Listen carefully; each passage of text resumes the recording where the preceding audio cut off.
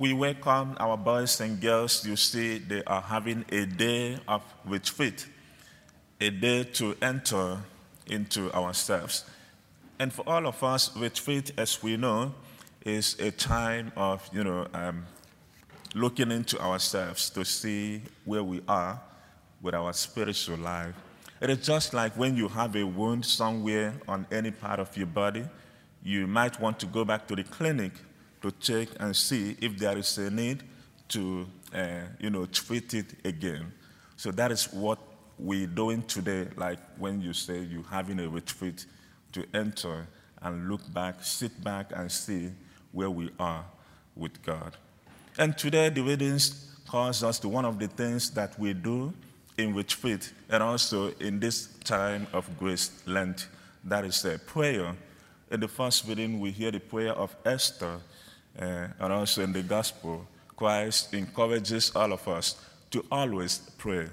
In the Gospel of Luke chapter 18, it begins with that admonition: we ought always to pray and never to lose heart. We ought to pray always. So prayer is one of the three pillars of our Lenten observance. And how do we pray? What should we do when we pray? Ordinarily, we know that prayer is a kind of a relationship. When you have a friend in school, your teacher, your mom, your dad, you always want to talk to them. You always want us to sit down and listen to them talk to you. You also want to spend time thinking about them, contemplating about them. That is what prayer is: to sit, to have a conversation with God, but also to listen to Him, not just only talking. So in our Christian discipleship or Christian life or Christian spirituality, we do have three forms of prayer, like the vocal prayer, the one we say, like Our Father or Hail Mary and all of that. And we also have meditative prayer, to sit quietly to read the scripture or to read the lives of the saints, to meditate. That is what you see. The first Psalm number 1, it says, those who reflect and meditate on the word of God, they will bear fruit. That is how also to do retreat. Just like the vocal prayer, we say Our Father. Last Tuesday, we read from the Gospel of Matthew, chapter 6, the Lord's Prayer. So we say all of that. But in meditation, we sit and think and reflect and ponder on the Scripture, on the Word of God. And we have also the other form, which is contemplation. Contemplation, ordinarily from the root word con, that is with, and plation, that is placement, to place ourselves in the presence of the Lord. So you see that when Moses went up the mountain and he was talking with God face to face, panim panim, face to face, that is what we do when we do contemplation. We place ourselves on that level that we contemplate the mystery of the life of Christ.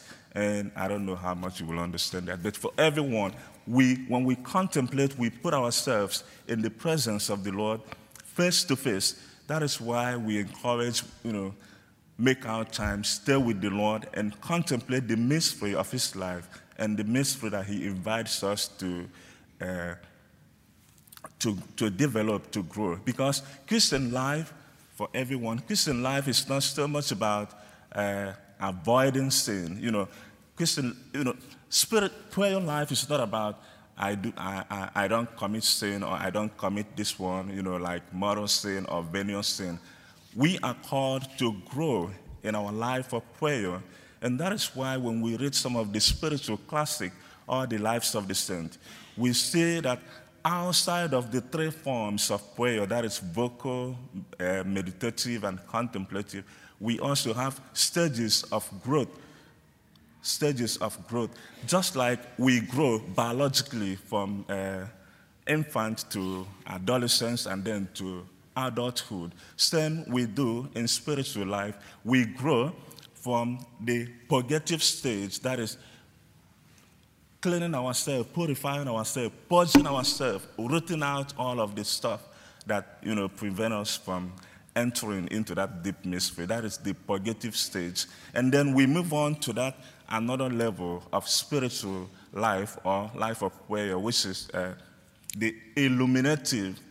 So in illuminative, we begin to contemplate the mystery, like I said, the mystery of the life of Christ, where we begin to work on growth in virtues, maybe pick up the virtue of patience or the virtue of fortitude or the virtue of temperance, so that I now see my spiritual life or life of prayer as not just I do not sin or I do not commit this one, but how am I growing in the virtue of temperance or in the virtue of chastity or in the virtue of faith, hope, and love.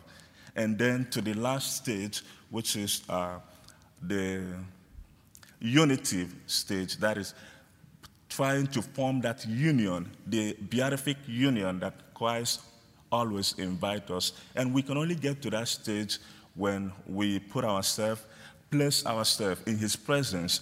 Not just placing ourselves in his presence, but when you are having ordinary conversation with your mom or with your dad or with your teachers, you place yourself that you are involved, that is talking to someone and not just saying things and looking away.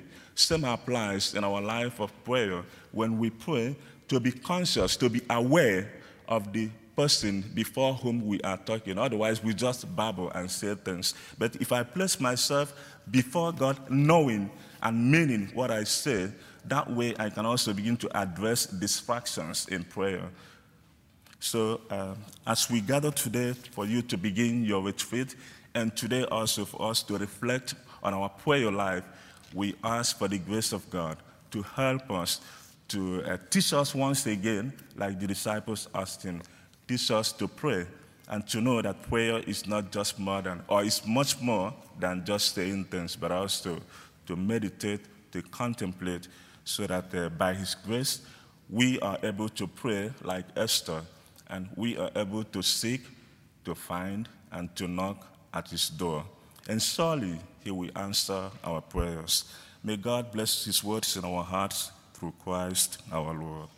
Amen. May we now rise to make our petitions.